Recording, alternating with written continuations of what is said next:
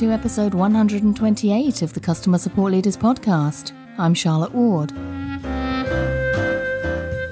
This week we're talking about support's relationship to the product team, so stay tuned for 5 leaders talking about that very topic.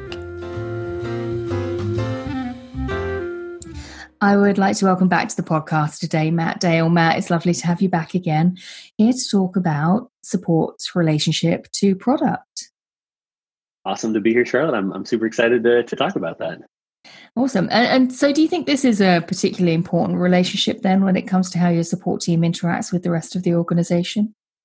I think this one is a unique one, especially in a company that's a software as a service, which I know many of your listeners are kind of in that field.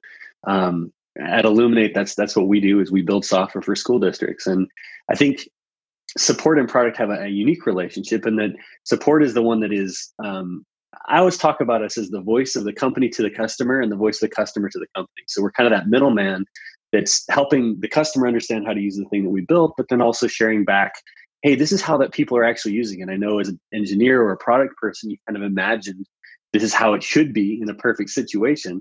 But it's kind of like being back in high school physics class where, you're doing your calculations on gravity and you remove everything, air resistance and all the other factors, and you're looking at things in a very pure way. And I think sometimes engineers and product folks think about things in a very pure way. When they get out in the real world, we start seeing real people use them, and there's a need there for that feedback. And so having a good relationship with the folks on your team that are in charge of the product is really important, so that you can help them make the product better. And that in turn will then reduce the friction and the pain that our customers are feeling, which reduces the number of support interactions we have. So it's kind of this beautiful thing. If it's working well, your job as a support professional is going to be easier. Kind of halfway done, isn't it? I think that, I think you said a couple of things there that I really want to hook into and explore some more. You used the word voice a couple of times, support being the voice of the customer and the voice of the organization in both directions. I like to quite often refer to support as a translator. And I think that, that kind of concept of us being that voice sits very nicely with that we do translate between what the customer is trying to tell us they're trying to do to what the product can do, or what the product can deliver, or what we as an organization can deliver, right? So I think there's that translation. It's two-way, exactly as you said. As you moved on there, though, you talked about the sort of product having this quite pure view of what they produce, the product itself being used in the way they designed it. And no other way. And once it gets out into the real world, it's an entirely different ballgame. What do you think we can do within support to bridge that gap then? Do you think it's simply saying this is what customers are really doing, or do you think it's more nuanced than that?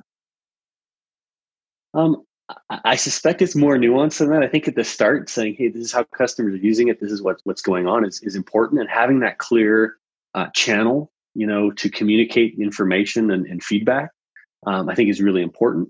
As you kind of dig into that, there's a lot more that can kind of be unpacked there, right? It's not just simply saying, hey, this is how they're using it, fix it, but it's kind of a, hey, help us understand how we want to position things, and help. Hey, when they see this, for example, we have a new product that we just released that replaced an older one of our products. And I was talking to the head of product yesterday, actually, and she was saying, hey, how's back to school going? A busy time for a school software company. I said, well, this new software that we had come out, it's working well, but as we talked there, we don't have feature parity between the old and the new yet. There's a couple key features that people are expecting, but they're not ready yet. And the decision was made, several months ago. Hey, we're going to roll this out anyway. We're going to give them the option to choose old product or new product for the next 6 months or so, as we kind of work out the kinks and kind of do a soft launch, which is one of my favorite things, because anytime you say we're going into this new system and can't go back, let's burn all the bridges, that's never a good day for support after that happens. Mm-hmm. But in kind of doing so, we realized that there were a couple areas where people were getting to a specific part in the process and realizing that in the new system, they couldn't do these 3 things that they were used to doing. And I said, hey, Amanda, let's talk through this. Like if we just had a warning at the first step saying, hey, if you're trying to use this feature this way, you're not going to be able to do that in the new system. We recommend use the old system. That's going to reduce the calls that we're seeing about this particular problem quite significantly. And it really doesn't make it's not a major change to the product, right? And so for us to be able to say, hey, here's how people are using it, and we might, if we can make this change, that's going to really impact, our volume and our customers' happiness. They're not going to get in the middle of this thing and then go, oh, well, I can't do it this way. I got to start over in the old way. So I think that's just an example of kind of saying it's not just me telling product this is what's going on, but also kind of saying, hey, like here's how we can help each other, and here's how you can make a change that's going to help my team.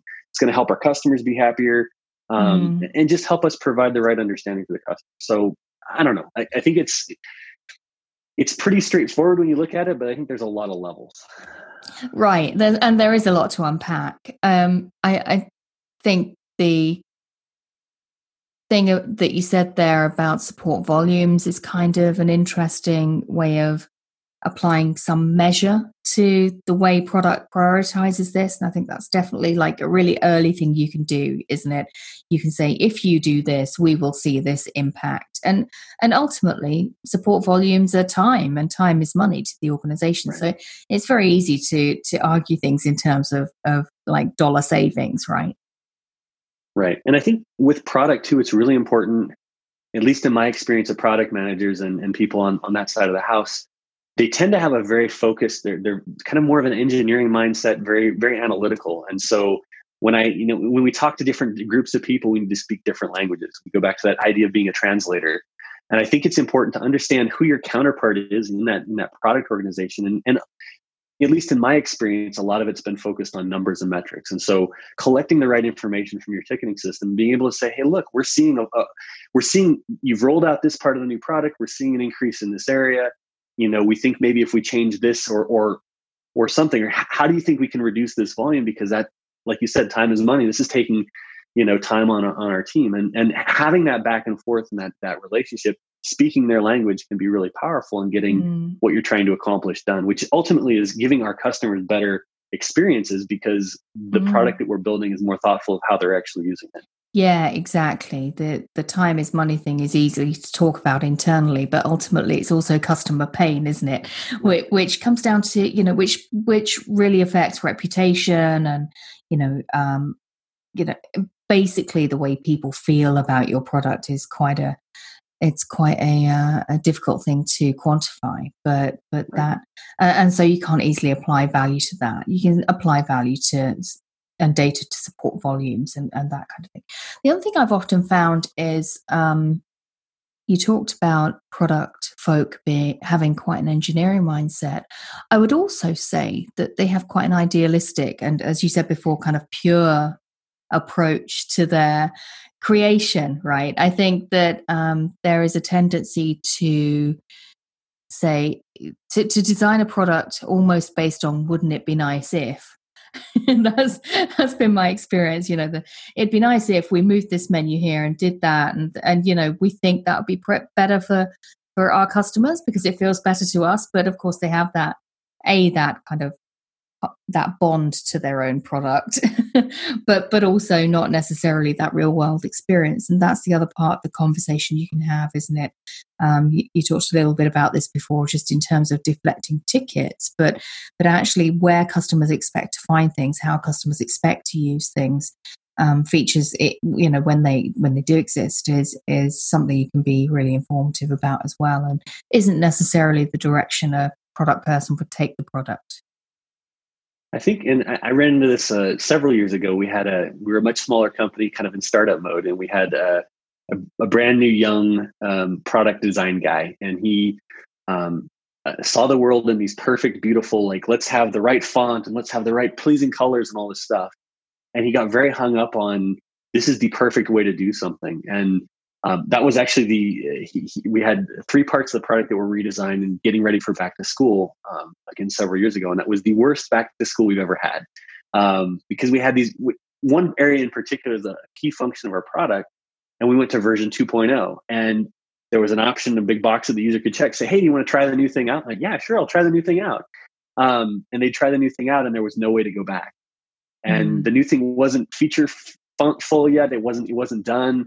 And but the idea with this person was approaching like, well, this is the perfect, and they're going to see this and they're going to understand it. It's like, yeah, and that's where we ultimately ended up. Like over the last couple of years, we've polished his design, and it's a good place to be. now that it has the full feature. But he wasn't looking at how are people actually using this. He was just like, this is beautiful and this is the way it wants to be. And so there's kind of almost an arrogance there in the approach. And learning how to talk to him and being able to share and communicate better, that was something I didn't do well. And that ended up us having a really negative effect on support because we rolled out software that we shouldn't have rolled out.